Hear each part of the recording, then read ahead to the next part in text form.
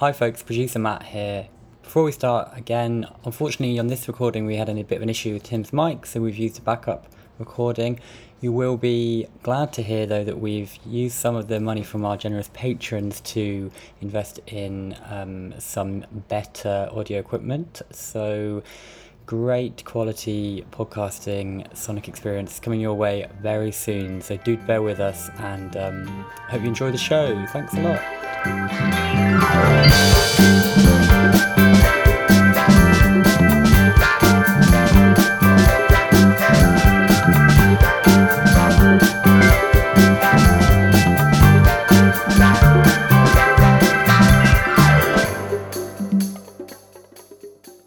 Hello and welcome to Love is the Message, a podcast about counterculture, dance, music and politics. I'm Jeremy Gilbert. I'm here as always with Tim Lawrence. Hi, Jeremy. And today this is going to be the third in our little micro series within a series about the shift from Motown to Salsoul within kind of soul-oriented dance music, and seeing that as a way of understanding and think about the shift from Fordism to post-Fordism. And these are terms, as we keep saying, which are used by sort of economists, social historians, trying to understand some big changes in the way that capitalist societies were organised between, say, the 60s and the end of the 80s. As we said before, I think, when we first thought about addressing this theme, we thought it would be like half of one episode, and it's sort of expanded and expanded. But we think it's really useful because these are really useful concepts for understanding the broad shape of historical change during these decades and really leading up to the present. So we're not making any apology for it. And I promise this is the most musically entertaining account of the shift from Fordism to post-Fordism you're going to get anywhere, ever. It's the only account, probably. Yeah, it's the only musically entertaining account. Best and the worst so far. Yeah, probably, yeah. All right, so we're going to talk about some more aspects, really, of what's going on between 1973 and 1975, in particular, in terms of this shift. So we sort of talked about what was going on 70 to 72 last time. And then 73 to 75 is really this crucial period. Like in Britain, it's the period leading up to the Labour government in 1975 agreeing with the International Monetary Fund to a load of public spending cuts.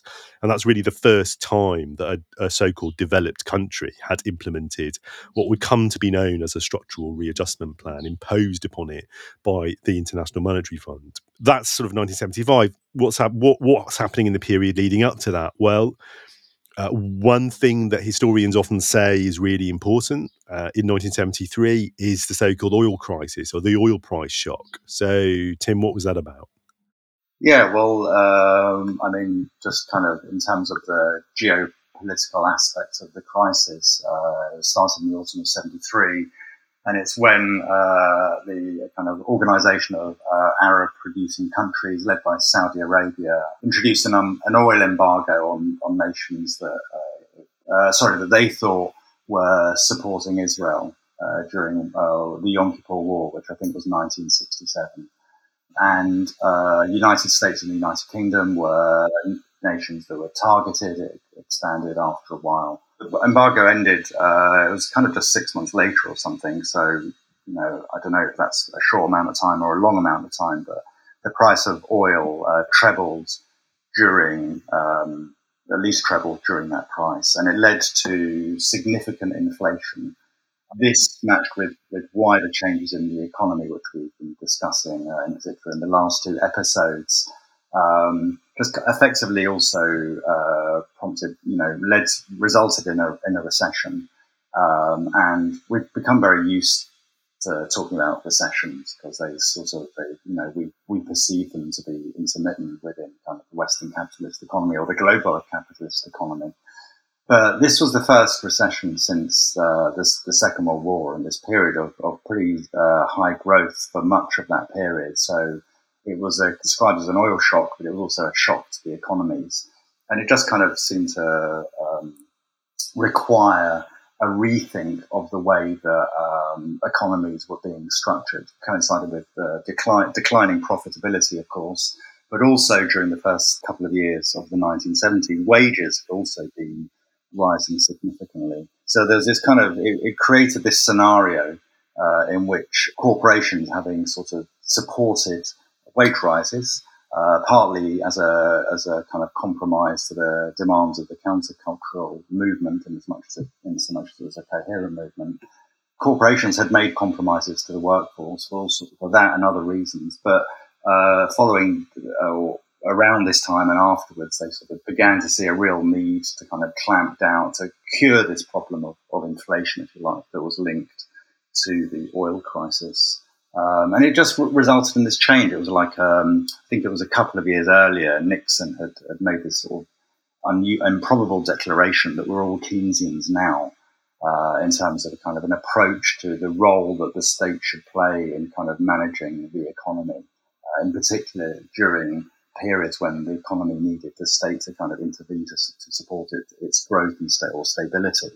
But it was partly this kind of oil crisis, I think, that kind of disrupted, became a major disruption to kind of, standard economic thinking, and kind of partly laid the way for this kind of more sweeping rethink on the part of the corporations that in turn kind of, as far as I'm aware, was one of the prefaces to the rollout of more overtly neoliberal policies. But I don't know, what's your understanding of the role of the oil crisis, Jen? Well, that's a really interesting question, because it was already clear by the early 70s, I think, that the kind of post-war economic settlement internationally and in countries like the United States was breaking down.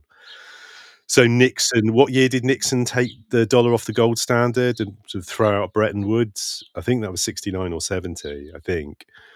It allowed the dollar to float, basically, allowing speculation in the currency markets, which had basically been prohibited under the set of rules adopted by the capitalist economies after World War II. There'd been this regime put in place after World War II, which had really limited the power of speculators, limited financial capital's ability to set the terms for wider economic policy. And that all comes under pressure, and that all kind of starts to come unstuck for various reasons, some of which we talked about last time. And it results in a sort of pressure on what's referred to as you said, Tim, on the sort of the Keynesian consensus. That's named after the great British economist John Maynard Keynes, the most important economist of the 20th century.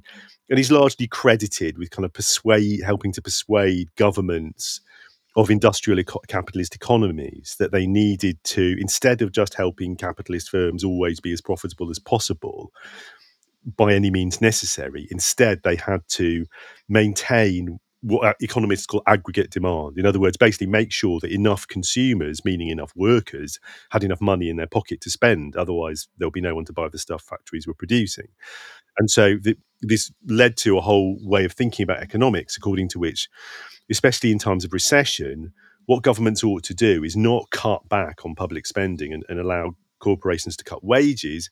What they should do instead is they should borrow money. They should spend that money to maintain high levels of employment and high wages. If they do that, then the workers who are doing those jobs will have money to spend. So they'll buy the stuff that's being produced, and that will stop companies going out of business and stop unemployment going up. And sooner or later, as long as you have some inflation, the real value of government debt will go down, and you can pay it off. So it's a system which is based on the idea that you will have sort of slowly, continually rising prices, slowly, continually rising wages, and governments will work to manage all that. All this starts to fall apart for reasons everybody still disagrees about, but certainly the oil shock marked a sort of it marked a really symbolic turning point. I think a lot of historians today, economic historians, would say that its importance was massively kind of overstated at the time, because at the time it seemed to be this enormous thing that basically what had happened was the oil producing countries, especially in the Middle East, after the relative success of the embargo of Israel, had realised that basically they could get away with tripling or quadrupling the price of oil, that they had now such a kind of monopoly and such a chokehold over the oil market internationally that they could get away with it, and they just decided to do it. They decided, well, we're just going to do it. And this was a huge shock. I mean, especially for the car economy of places like the United States, it meant that petrol, gas, became much, much more expensive. It became much, much more. Fuel costs went up. It had a huge knock-on effect on industrial production costs. It also meant that workers who were having to pay that much more for the gas in their tanks wanted higher wages to accommodate for it. And it definitely did contribute to this sort of inflation spiral, this situation where prices were going up all across the board. So workers understandably wanted higher wages in order to meet those higher prices, but then companies having to pay higher wages had to put their prices up even more to pay for the higher wages, or they said they did, to maintain profits. And it just kind of and it kind of went on and on. But I think ultimately our job on this podcast is not to determine did the oil price hike cause the recession and the crisis or not. It's just to say this is what people were living through, and it definitely sort of brought home to people the extent to which the industrial economies of places like the UK and the US had become very vulnerable to this sort of shock, and it provoked. It was one of a series of cascading effects, which ultimately, the governments just weren't really able to resolve. Absolutely, and you're reminded it's really interesting, and what you're reminding me, what you just said, reminded me that it was quite a symbolic moment. And especially this kind of the idea that there could be this recession was very striking for the people who are kind of living through this period, because it was a further puncturing of this kind of of the post-war dream of perpetual growth and the promise of broadest capitalism. And young people who were experiencing that, they understood themselves to be the first generation that weren't expecting to probably be as wealthy as their parents were. And this kind of, I would say this in part promoted a sort of artistic sensibility on some sort of level. There was this idea that, all these things that we're supposed to do are not going to be possible anymore anyway. So we may as well do what we want anyway. And this is what Ned Sublette, became a very close composer who became a very close friend of Arthur Russell's and collaborated with Arthur Russell, described to me of kind of this particular moment. So I think that's it fits into the kind of this broader analysis that we're trying to explore in these particular episodes, of understanding how a kind of the sort of certain psychology shifted as well around what the relationship was between citizens and the state and the economy and what they could expect of their lives. Conversely, we had, you're going to probably almost certainly know more about this than I will, but inflation became this kind of key reference point and issue, didn't it? So Milton Friedman was arguing that inflation needed to be tackled.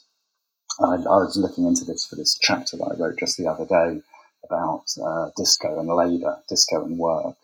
And I was reading a bit more Milton Friedman, and his kind of thing was arguing that, by tackling inflation, you wouldn't only kind of help the economy, but you would basically help the kind of, the moral direction of society.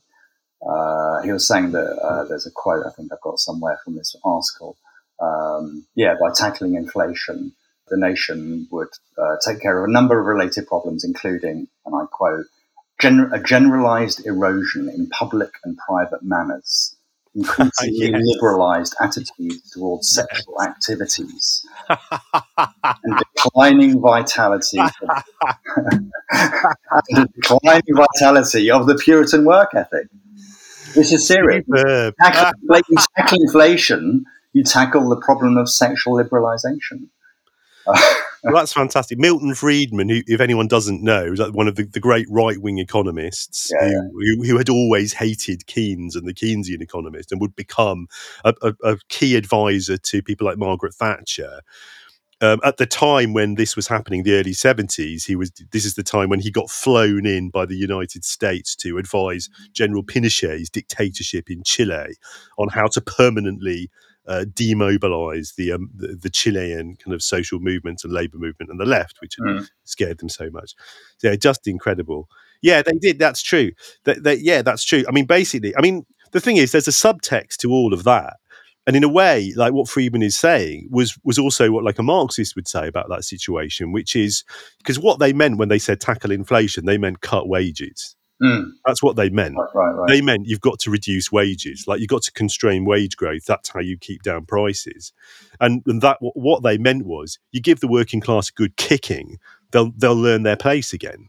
They'll stop making all these demands for free time and free stuff and the chance to go to art school and not having to work on a Saturday morning and all this stuff the greedy little bastards have grabbed off us over the past few decades. I mean, that is how they thought of it. And you're right. I mean, I remember, Ronald Reagan, for example, when he got elected governor of California in the late 60s, was using much the same language. I mean, basically, what had caused the hippies was the over-generous welfare state produced by the legacy of the New Deal and the Great Society. Of course, the thing is, I think from my perspective, from a sort of Marxian perspective, he was sort of right. Yeah, he was right. It had produced those things. It had created the conditions for those things, and they were right from their point of view to want to attack it and destroy it. Yeah, I was going to say, well, so what we've got a track lined up that kind of captures this sort of, the kind of artistic disillusion, if you like, with, the wider economy, but also what the wider economy had been expecting of people. Yeah, so track from Roxy Music's second album called In Every Dream Home Heartache, which is a really extraordinary piece of music. I remember sort of finding it and playing it to a friend for the first time when we were at sixth form, I think, sometime in the late 80s. And I remember him being really amazed, saying, "Oh my God, that could be from 10 years later. It sounds like a Visage or something." It's like this spooky electronic soundtrack with this almost spoken word going over the top of it. And it's a sort of spoken word lyric, which is about sort of complete disillusion with the consumer culture, which is because, of course, the Keynesian post-war economy was fueled by and fueled consumerism. It was basically the idea that you had to keep giving people money to spend, and giving people money to spend would be the compensation for any sort of declining sense of community or any declining sense of personal or social purpose. And while the sort of the kind of leading edge of the counterculture, we talked about this when we talked about the 60s, the leading edge of the counterculture and the new left, and people like Herbert Marcuse, from the 50s onwards, had been saying it's all a bit empty, this kind of consumer culture. But then what's happening, as you said, in the early 70s is even for people who hadn't really cared about the fact that philosophically it was all a bit empty, or maybe they thought it was pretty easy to live in that world. You just had to take some acid and move into a squat and keep claiming the dole. If you were in Notting Hill in 1969 or whatever, though all those people are now starting to be faced with the fact that all that is those options are no longer going to be available. And so this sort of mood of sort of pessimism, which is very new. I mean, we've already heard it a bit in things like sort of Black Sabbath, from 1969 onwards. But this is, what's significant with this, I think, is Roxy Music. These are kind of art school graduates they're an art school band of the kind which sort of of not just the previous generation, of the previous cohort, 5 years previously, were people like Pink Floyd, and they just had nothing to complain about. They were living in paradise and they were having a great time making this very exploratory kind of spacey music. But now what you've got with this is this real sense of kind of foreboding as well about where this is all going. In every dream home a heartache, and every step I take takes me further from heaven. Is there a heaven? I'd like to think so. But that wasn't the only response. The only response to this sense of shifting currents, in the wider culture and the wider polity, the only response wasn't just for people to get kind of moody and pessimistic, was it? There were other things going on. There were other things going on, and one of the main things that was going on, in kind of as a response to the declining economy, rising inflation, questions being circulated about the future, about morality, and all of these things. One of the responses was indeed to want to seek out cheap entertainment and be able to listen to music without spending a whole lot of money going out.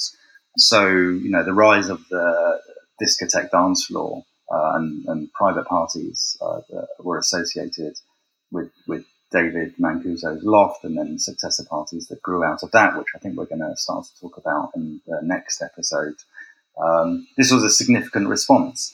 I mean, one thing to kind of say is that, this is an age-old response as well to hardship, is to want to lose oneself in forms of pleasure and some might say forgetting. So that practice of wanting to go out, have a good time and maybe a dance in order to just kind of forget about your troubles. This didn't begin in the 1970s, but it certainly was revived in a serious way in the early 1970s because kind of dancing had probably been, as we've already discussed, had been taking something of a backseat in popular culture. But rock culture per se, for example, that we have spent some time looking at, I wouldn't sort of say that was primarily associated with dancing. People might dance to it, but it wasn't considered to be a dance culture. And we know that by the end of the 1960s, indeed, the whole discotheque movement was which had grown quite rapidly in the second half of the 1960s in particular, had almost ground to a halt. And so the revival that we see in the very early 1970s comes about for all of the reasons, many of them associated with counterculture, deindustrialization, etc., that we've already talked about.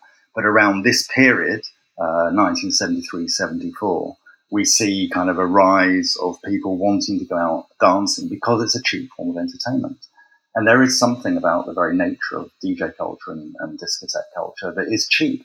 Instead of having to pay, and owners, instead of having to pay for a whole lineup of musicians to perform and recoup that money through bar sales and entrance charges, just have to pay a DJ who's often considered to be a kind of somewhat lowly and unskilled kind of figure in the first place. So the costs are low. So the cost of entry is pretty low.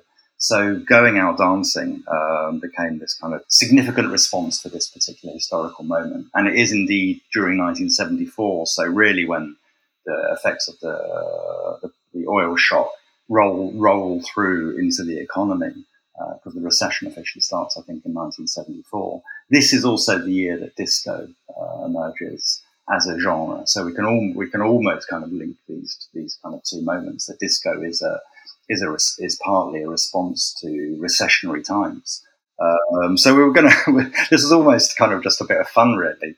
But we wanted to play a record by the Joneses called Love Inflation, because these were indeed inflationary times. But all of a sudden we're seeing the idea of inflation kind of, entering into popular culture in the form of songs. And so, there's inflation in the cost of oil, there's inflation in the economy, there's inflation in wages, but that's starting to come under, some pressure because of inflation elsewhere. And there's inflation in love. So I'm not sure what inflation in love kind of, means. It could be a really good thing. I've always taken it to be a good thing. Love inflation, yes. Price inflation, no, except within carefully determined limits set by an appropriate industrial incomes policy. Anyway, just by the Joneses, they also had this hit, Sugar Pie Guy. But this Love Inflation is a record that Nicky Siano played at the Gallery, which was the second venue, as we'll go on to talk about next week, to kind of, imitate or replicate much of David Mancuso's Loft, at least in terms of the entrance policy and so on and so forth. So let's hear the Joneses' Love Inflation. The same thing is grip of the nation. The politicians call it inflation. Even that I can't stand. But now my woman demands, she says, the love you got is World War III. From now on, baby, let's cause the D. Is love starvation or love inflation? We're making this podcast because we believe that alternative history and radical ideas should be given as much airtime as possible, yet it's increasingly difficult for knowledge of this kind to circulate through the mainstream media or the university sector. We love doing it, and we're committed to making sure it's available for free to anyone who wants it. But at the end of the day, for us and our producer, Matt, this is what we do for our jobs. This kind of work isn't just a hobby, and we've each permanently lost a significant chunk of our regular income due to the pandemic. We won't be able to carry on doing this without some financial support. So if you have the means and you like what we're doing, please consider supporting us via our Patreon. You can find the link in the show notes. Thanks. Without music, life would be a mistake. Well, on inflation, I'm thinking, just in case anybody doesn't even know what we're talking about. It's an economic term, and it really refers to price inflation, like prices going up. And one way or another, the usual understanding of what causes price inflation is that too many people want to buy stuff, and there's not enough stuff to buy, so prices go up. My understanding of the economic history really is that the reason is that really what was going on in places like Britain at that time is that there hadn't been enough investment in sort of modernising the economy of industrial manufacturing infrastructure for decades. And so the British economy was very unproductive. And so it wasn't producing enough stuff really for people to buy. You'd been given all these wages. But of course, the right wing saw this as an opportunity. They saw this, the right wing account was that you had to basically blame inflation as if inflation was a thing in itself somehow. And the main cause of inflation was trade unions, demanding wages. And that became the basis for a kind of right-wing account of the crisis of the British industrial economy that remained really influential for decades. For decades, the fact that the right wing, through the press and the media, and to some extent through the collusion of the right wing of the Labour Party, I would say, popularised the idea that what caused the inflationary crisis in the 70s, when you really had really serious inflation. I mean, in both Britain and the States, there were months when inflation was in double figures. So prices were going up sort of 10, 12, 15%. It's not something, that's happened in my adult life. So, but the idea was, what was causing this was trade unions. It was called being too greedy in asking for wages. There's a whole debate to be had about whether unions in Britain in particular should have, for example, accepted what was called an incomes policy, where the government sort of sat down with employers and unions and worked out a kind of strategy for managing wage rises, as happened in places like Germany. But we haven't really got time to get into that here. But the point is, I think the thing to really understand for understanding something about the tenor of the times that we're talking about, like this, the reason why inflation was such a kind of big issue for people. Well, one reason for that is because, again, a really popular account with sort of liberal and conservative economic and social historians and political historians of what had caused the rise of Nazism was that it was a direct response to the inflationary crisis in the Weimar Republic in the 20s. So the idea, no, it's definitely true, there was a massive inflationary crisis. So you would hear the stories about how people would go to the shop to buy a loaf of bread with a wheelbarrow full of cash, because prices were going up so much. And that was linked in people's minds to the rise of fascism. So there was this real fear around that, well, if you didn't control inflation, then you would get a rise of fascism. And also there was a kind of notable, in Britain, there was a notable rise of the organised far right taking place in the early 70s, which, worried people on the left and the right for various reasons. So it really was part of the sort of the tone of the times, was this growing sense of sort of, the good times being over and the bad times of the 30s may be coming back, and this kind of fear and this sort of darkness.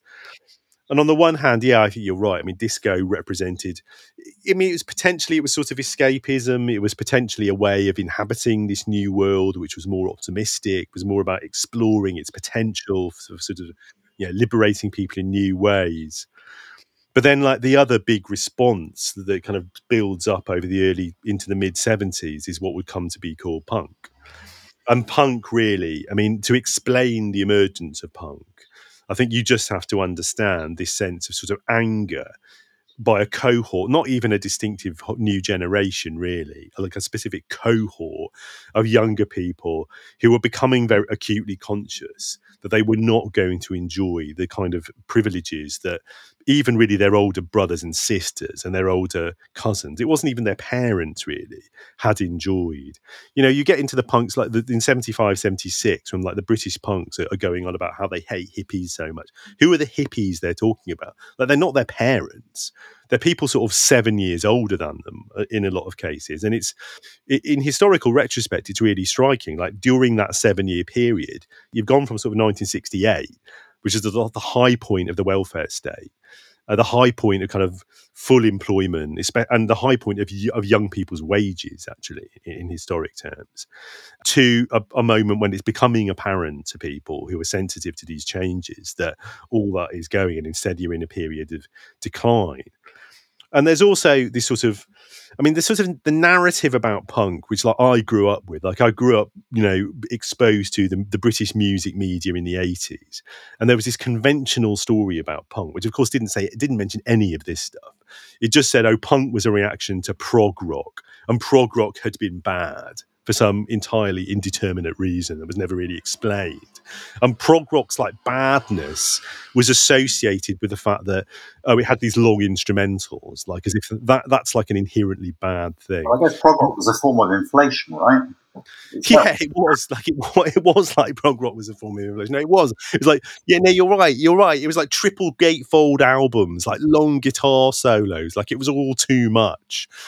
And yeah, you're right. And there is a certain, we'll get into this later in the series, and we're going to come back and do like full episodes on punk right as well. But there is, the punk aesthetic is sort of an austerity aesthetic, isn't it? Absolutely. Yeah, it's saying, you know, get rid of all that nonsense, like strip it back to the basics, you know. And it was role models of rock and roll and kind of garage bands and stuff, wasn't it? Really, indeed. No, exactly. The raw energy and the simplicity of the energy that comes out of simplicity. Yeah, exactly. But it's also about this sort of this sense of anger as well. It was also about this sense of genuine anger and this sense of not being included in this kind of wonderful post-war settlement that even like the hippies had been in a weird way included in. All right, so one of the bands that are often cited as sort of proto-punk bands are this New York band called the New York Dolls. And the New York Dolls were a sort of fascinating phenomenon. They were managed by Malcolm McLaren, who would go on to manage and to sort of invent the Sex Pistols when he was living in New York. McLaren was really influenced by kind of French radical theory kind of coming out of 1968 and the run up to 1968. He was a big fan of the so-called situationist thinkers like Guy Debord, whose main theory was that basically culture had been completely taken over by capitalism in the era of advanced consumerism and television, and that the role of art and politics was to somehow puncture the capitalist spectacle, although it was entirely unclear in Debord like how you could possibly do that, to be honest. But the way in which it was read by kind of people at art school in the early 70s was often that it meant that what you had to do, whether as an artist or as a musician, was engage in sort of hit and run tactics or stunts of some kind, like whether it was like art actions. Happenings, lots of happenings, right? Yeah, well, happenings. Yeah, happenings was one way of thinking about it. Or that had been, although happenings. Maybe I'm thinking more about these parties that I ended up writing about in the Life and Death on the Dance Floor, which I hadn't really addressed properly in the previous two books, which were these kind of what I like to call art punk parties. Which were Mud Club and Club 57, and a lot of what they did was to kind of critique society through these happenings. And they were indeed drawing on situationist theory. And, exactly. Correctly, I don't know. Yeah, no, I think you're right, and whether it was correct application of the theory or not, the theory isn't that internally consistent in my view, so it's quite hard to apply correctly or incorrectly. But McLaren certainly saw himself as engaged in some sort of, stunt-like attack on the capitalist spectacle, because he famously sort of dressed them up. He dressed the New York Dolls in sort of gorilla outfits, not like big apes. Gorilla with a U. They were supposed to look like, third world revolutionaries, basically, as well as having sort of long hair and makeup. So they were also coming out of the sort of glam aesthetic. And their songs were not like revolutionary in content at all. Their songs were just sort of celebrations of an aesthetic which is influenced a bit by people like Andy Warhol, I guess, of deliberately trashy, celebrating a kind of life of fairly casual hedonism, but without any of the kind of moral earnestness of the hippies and their relationship to drugs. So this song is maybe their most famous song, "Looking for a Kiss." And it's a sort of deliberately almost childlike kind of lyric, which is partly referencing, although not celebrating, like heroin culture. When it says, I ain't coming looking for no fix, I'm just looking for a kiss. But it's supposed to sound kind of a bit dumb, like not clever, like prog rock or jazz rock or acid rock even. It's supposed to sound like kind of street music for kind of disaffected white youth, although they are disaffected white youth who are mostly still at art schools. So let's hear it.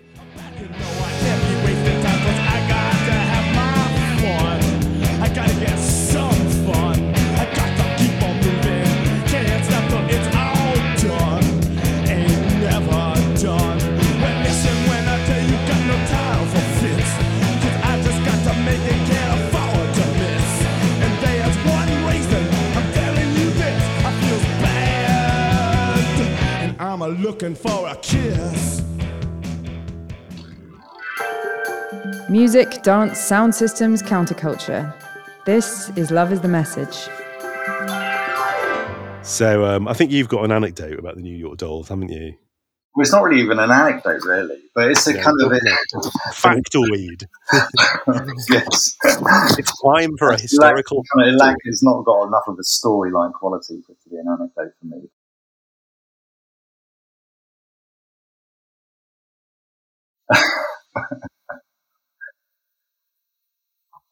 I mean, I could locate this piece of information within an anecdote or even within a wider history, which is what I did actually. So when I was writing the Arthur Russell book, indeed, Hold On to Your Dreams, the New York Dolls kind of make a little appearance in that. And that's because Arthur Russell, of course, was was one of the early music directors at the Kitchen.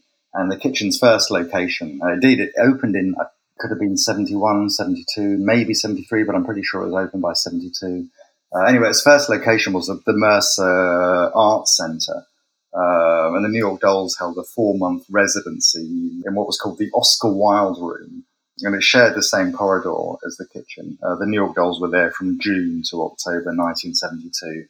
So what's kind of one of the things that's interesting is this art center backs onto or located right next to this, or actually was part of that. In fact, now I'm thinking about it again a little bit. This cheap hotel called the Broadway Hotel. And it was this hotel, when it collapsed in the summer of 1973, led the authorities to start to clamp down a bit more seriously on David's parties at 647 Broadway. And this was because the loft was located right around the corner from, indeed, the Mercer Arts Center. So, David was back, his parties were going back to back with the Mercer Street Arts Center and indeed the New York Dolls. And in a way, it's just like, so what, you could say. But it's just indicative of these two responses that we're talking about. One, a sort of punk-like, was a proto-punk response to the shifting kind of social and economic climate, and another, a kind of dance floor response to the shifting social and economic and cultural climate. They were happening at the same time, not only at the same time in the same city, not only in the same city, kind of literally around the corner from each other. So it's helps us also understand the energy that was going on, and the way that, in a way, these energies are different, but they're closer than we sometimes assume. Yeah, that's really interesting. I mean, it is partly about people trying to kind of, respond to the experience of this sense of horizons becoming constrained, but to do it, but to respond to that by sort of concentrating their energy, whether it's concentrating it in a 3-minute pop song or concentrating it like in a dance floor, or sort of a dance record. And I think there is, it's trying to sort of it's trying to create something beautiful and empowering out of an experience of things degrading in certain ways. Yeah, absolutely. And we look back on these moments, and they always seem very set once we look back because they've happened, and we try and analyze them and we describe them on in words and, occasional photos to support and all the rest of it. But at the time, these were obviously, there was nothing was set at the time. Everything was a form of exploration, really. And it was a relatively unmediated, unknowing culture as well. There was an awful lot to still discover, of course. And so these are very improvised cultures. They're not named cultures yet. Disco has not yet started to circulate as a name of a genre. Punk has barely been emerged as a name for what the New York Dolls are beginning to do, and other bands, of course, not just the New York Dolls. So this going back to one of our big themes as well. It's like, well, why is this stuff happening at this historical moment? We're sort of saying that, and well, also why New York City? And we're sort of saying that as well. It's a central metropolis. It's got this industrial sector that is in decline, and a whole bunch of artists who are part of this new emerging, if for want of a much better term, cultural practice and also economy, are being drawn to these spaces because they're cheap and they're expansive. And New York is the epicenter of this kind of activity. It's an epicenter for DJ culture. It's an epicenter for punk, and it's a lot of this stuff is happening downtown as well. Yeah, that's right. I think you said something a moment ago that really touched a thought for me, that it comes back to stuff we talked about last time, I think, about how a lot of this is looking for a sort of unmediated experience. The dance floor, even though, it's not listening to live music, but there's this kind of this experience of the immediate co-presence of the dancers with each other and the DJ. And with punk and proto-punk, it's very much about hearing the band live and kind of breaking down the barriers between the artist and the performer. The idea that there was, the punk's critique of sort of big rock, if you like, sort of very prog rock and heavy rock, was partly that it had become about these heroic performers up on a stage, like far away from the audience. And these clubs, like those early punk clubs, are still so sort of venerated in the sort of punk and alternative rock tradition, because they were these places where, bands that would become legendary and would influence people all around the world, would be sort of just playing, not even really on a proper stage, just kind of on the same level almost as the audience and like right in their faces. Of course, it all becomes really problematic. I'm sure we'll talk about this later. It becomes really problematic once, people around the world are copying the punks because they've seen them on the TV. Because unless you live in New York or London, you can't go see the New York Dolls or the Ramones or the Sex Pistols. And then it all becomes really complicated and really sort of problematic. But at this moment, these are basically small groups, relatively small communities, who are trying to, in their different ways, find some kind of experience, which indeed, in situationist terms, is outside the capitalist spectacle, is not mediated by the capitalist spectacle. And yet what is emerging are two cultures that will go on to inform the way that, on some level, if not capitalism, then kind of practices within capitalism will also be reshaped. So, as we will, to kind of state what we were, the obvious that we've kind of mentioned in passing or in last couple of episodes, but we should mention again, is that, DJ culture becomes, and disco itself, but more DJ culture, I would say, becomes kind of, an example of a new form of one of these new forms of labor that actually becomes kind of important to the post-Fordist economy. It's flexible, it's organized around pleasure, it's seeking meaning, it doesn't want to be too structured in terms of 9 to 5. It's all about being connected, network, it's creative, it's mobile, it's also precarious. It has the potential to be collective, but often can lead to isolation. So, this is, and I mean, the obvious thing, maybe you can speak to this, but, punk in its own way does the same thing. One of the most important things about punk, we can talk about the sound of punk, but it's the DIY aspect of punk that maybe goes on to be punk's most influential. Yes. Yeah, well, that's absolutely right. And all of that is really continuous with the fact that the early 70s is also arguably the high point of a kind of radical anti-work politics in various contexts. So, one of the slogans of 1968, which is sometimes associated with the Situationists, so I think that's erroneous. It was just a piece of graffiti someone did. Was "Ne travaille jamais," never work ever. And the sense was, the feature of the Fordist social contract that people really wanted to break with was indeed the fact that you had to work probably in a monotonous job for decades of your life, 40 hours every week, like with maybe 4 weeks off a year. You had to pay that price to participate in this culture and society. And, for a generation of people who'd never gone hungry, that seemed like, to many of them, like an intolerable price.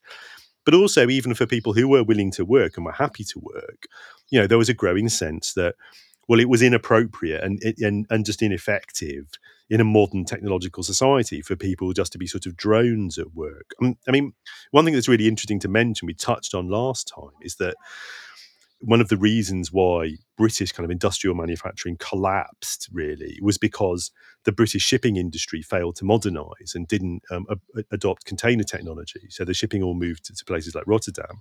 But in the British shipping industry at that time, some of the people arguing most loudly for sort of modernisation were people from the far left. They were communists and anarcho-syndicalists. And they were also making these arguments for workers to have more control over the organisation of work processes, not just because they were socialists who wanted to sort of abolish capitalist social relations, but also just on the grounds that, well, that would be more effective. And that, in fact, it's true that, in the Japanese factories that were pioneering what would come to be known as post-Fordist manufacturing techniques, indeed, workers were given much more autonomy and much more say over the management of processes. They were kind of encouraged to participate in that way.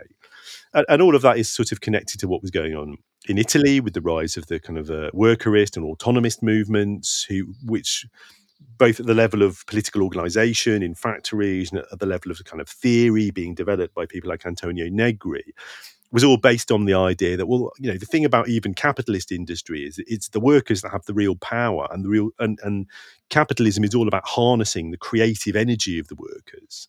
And that really what you want to do, if you want to push things forward into a new phase of sort of post-industrial, highly technologically enabled, automated work, what you need to do is not suppress the workers, but sort of facilitate their creativity and enable their creativity to be facilitated.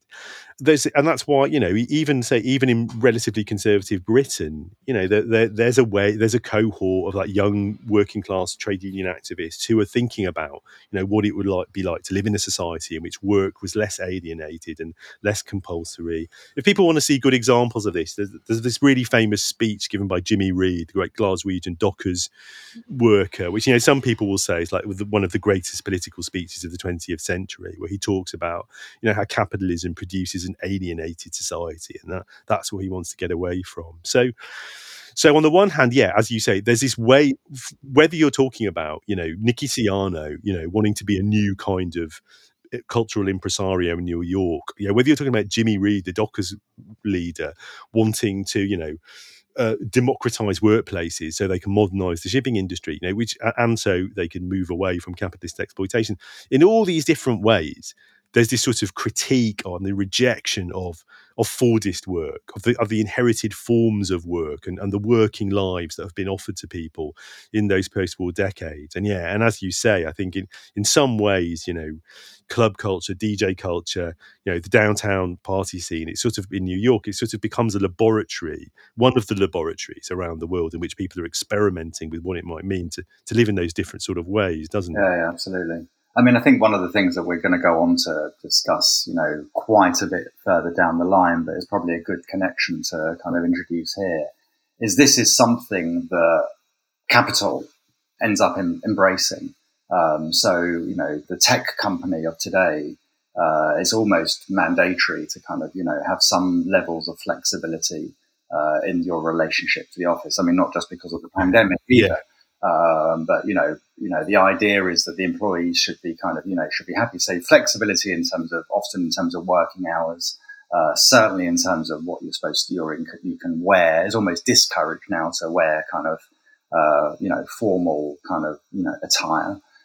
I understand you go into these offices, you've got lots of opportunities to play table tennis and pool, and it's skateboards everywhere. I mean, maybe this is just a kind of, this probably is a cliche, but it may be based on some sort of reality. I don't know. I mean, one of the most kind of intriguing things, and I just, if I say this to you, you're going to, maybe you'll want to sort of talk about it in some detail, but maybe we will return to it another time. But, even kind of, in sort of Silicon Valley, employees are basically encouraged to take acid in order to enhance their creativity and find new solutions to business problems or technological problems. So it's amazing the extent to which, we need to recognize that these demands of the workers to have more creativity and a more meaningful relationship to their work has been, there has been a response to this, but it's a partial response. But there was an acknowledgement on part of capital that needed to happen. So, sort of rewinding back to, this point which we're focusing on a bit more now, which is kind of these early years in the 70s. And this week we're on 73 to 75, but although we will be going back again, of course. There's just a whole new economy starts to emerge around punk and even more actually what comes to be known as disco, because what comes to be known as disco does end up being much more kind of popular in terms of the number of records that are sold than punk, at least during the 1970s. But there's also this whole nighttime culture that emerges, and you have this kind of, people working on the door, when they will emerge in the next year or two, record company promoters who want to sort of get music to the DJs rather than kind of have the DJs come to the office. Basically the promoters will end up taking the music to the DJs. So even the working hours of these record promoters starts to shift, and then the kind of people who get employed in these jobs starts to shift because the companies will recognize that they need to employ people, or it makes more sense to employ people who are committed to the culture, are part of the culture, understand the culture, because this is also enables them to sell the culture more effectively, etc. And then there's the whole illicit economy of dealing, drugs. Substances. So whether that's kind of selling a bit of hash on the side or selling acid, there's just there's a whole array of activity and even sort of new forms of work, if you like, that start to come in alongside us, what becomes an exponential growth in the nighttime economy. So to get to a bit of music anyway, that kind of captures aspects of this kind of moment. We thought I think we talked about this during planning, and we thought we would play the Supremes' "Stoned Love."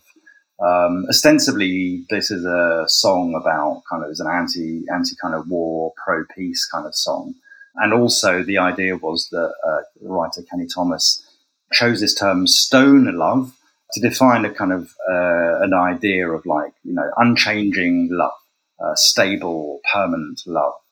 Somehow or other, I don't quite know, "Stone Love" ended up becoming "Stoned Love" in the title, and these kind of this I can guess how. Can you?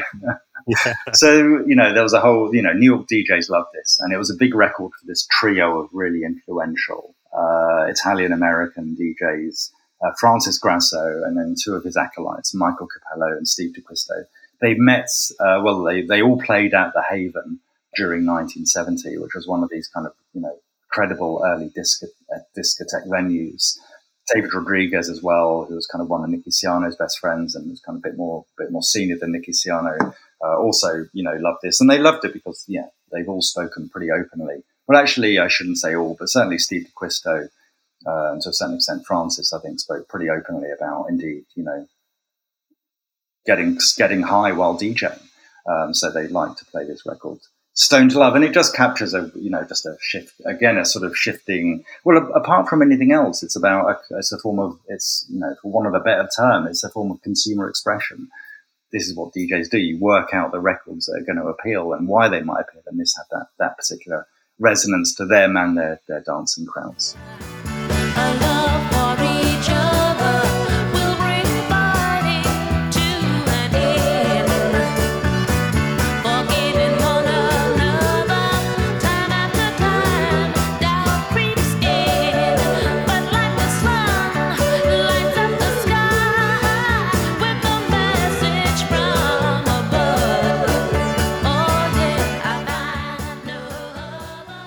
Yeah, I really love that tune. I mean, it's one of those records you have to play to people who still think that, whose idea of what disco was is still shaped by images of, John Travolta and people doing cocaine at Studio 54.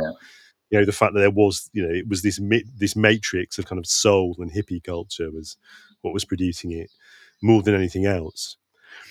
But then in this shift that you've been talking about, this shift towards a kind of new kind of economy, a new kind of economic model in the music industry, something that we've been thinking about since we started this kind of micro series on this topic is the fact that you can sort of see the shift from Fordism to post-Fordism to some extent kind of manifest and exemplified in the shift in the centre of gravity and kind of innovative and commercially leading soul music from Motown, the label named after, Detroit, Motor City, Ford's city, to Salsoul as the great Philadelphia music. Well, actually, is Salsoul based in Philadelphia? Salsoul based in New York. I know. So yeah, that's right. So Salsoul, well, you can talk about the relationships in Philadelphia and Salsoul. Sure. Talk about it. Well, when we were trying to think also about how to frame this mini series within a series within the entire series within the entire podcast, it struck us that the shift from Fordism to post-Fordism was partly captured by this shift from all the practices of these two companies.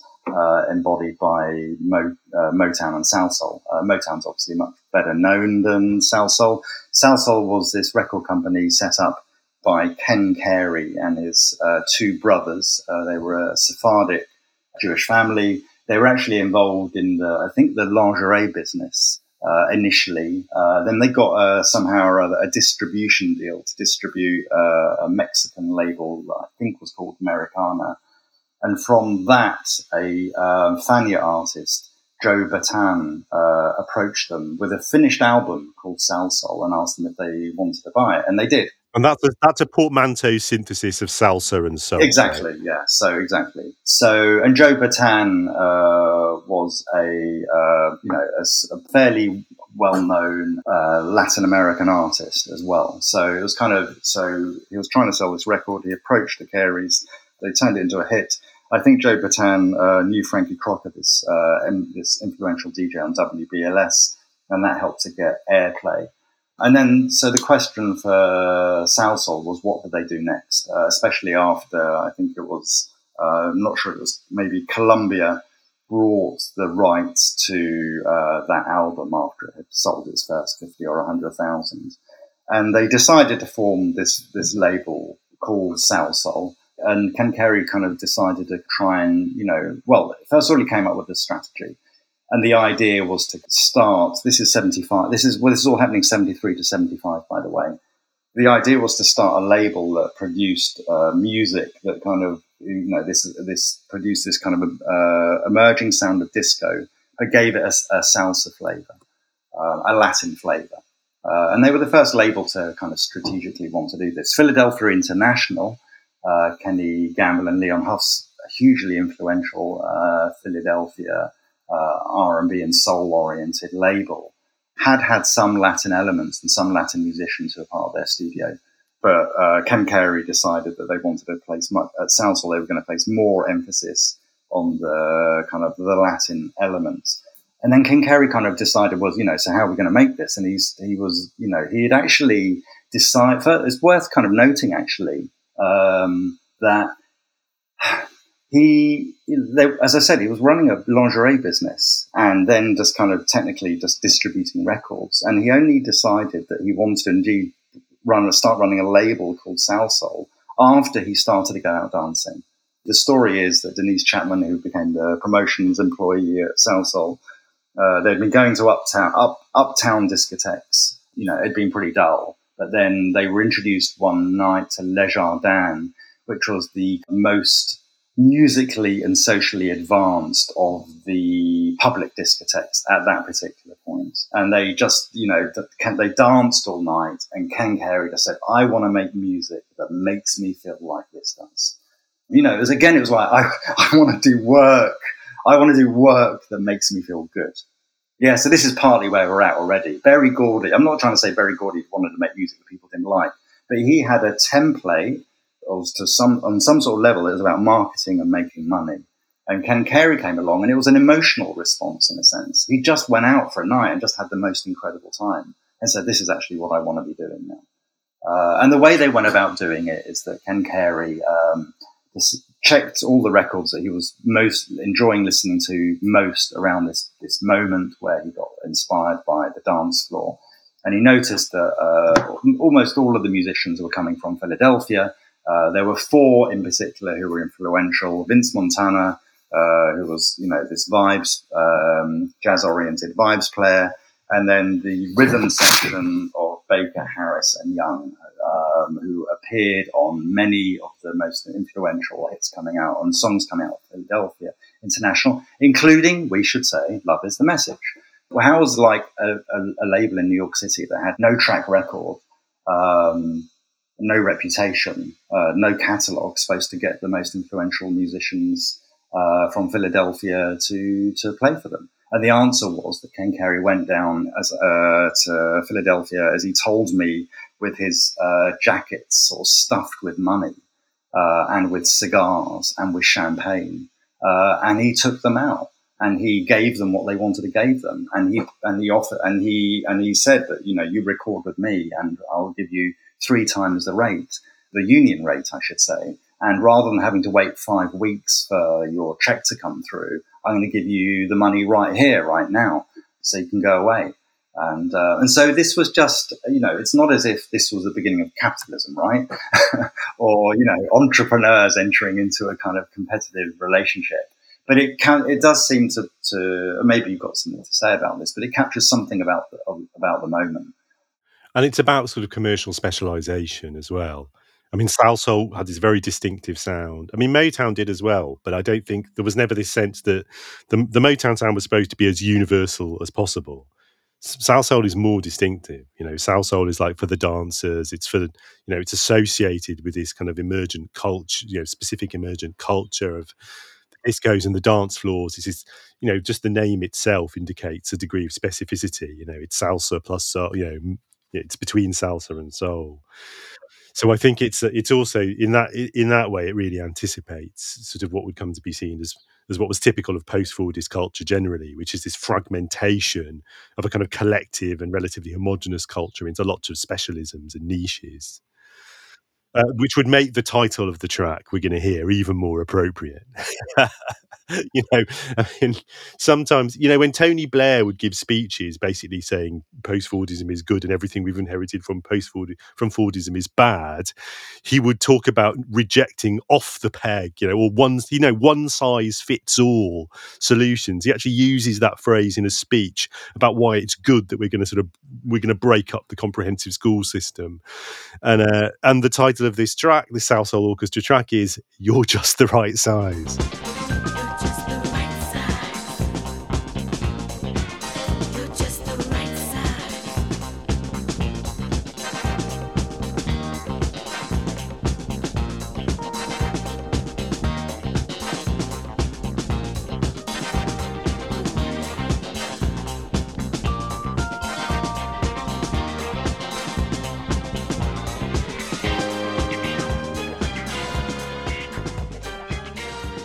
So I mean, for us today, that's like a seminal classic. I mean, all those Salsoul records, this was a seminal. Of course, for some people, for people like the great critic Nelson George, it sort of marks a sort of degeneration of soul and funk into this kind of superficial, erotic, flirtatious celebration of sort of hedonism, which lacks any kind of moral intent. And obviously, we would generally reject that. There's nothing wrong with pleasure. But also, it does speak to some of the ambivalence about what's going on in this moment. That what's going on is we are witnessing a shift to a form of, a future which isn't really what the kind of radicals and bohemians certainly of the early 70s have in mind. We know the world we got, and it wasn't the world any of those people were really expecting. And all that speaks to a set of kind of important sort of historical, sort of philosophical questions, really, about, what really caused all these changes in the labour market? What caused all these changes in the nature of work? Was it being caused by the fact that people on the ground, people on the shop floor, people in the factories, people in the universities and art schools wanted a different kind of life and were demanding it and would no longer settle for Fordism, and above all, kind of women and people who were gay and people who weren't, who weren't white?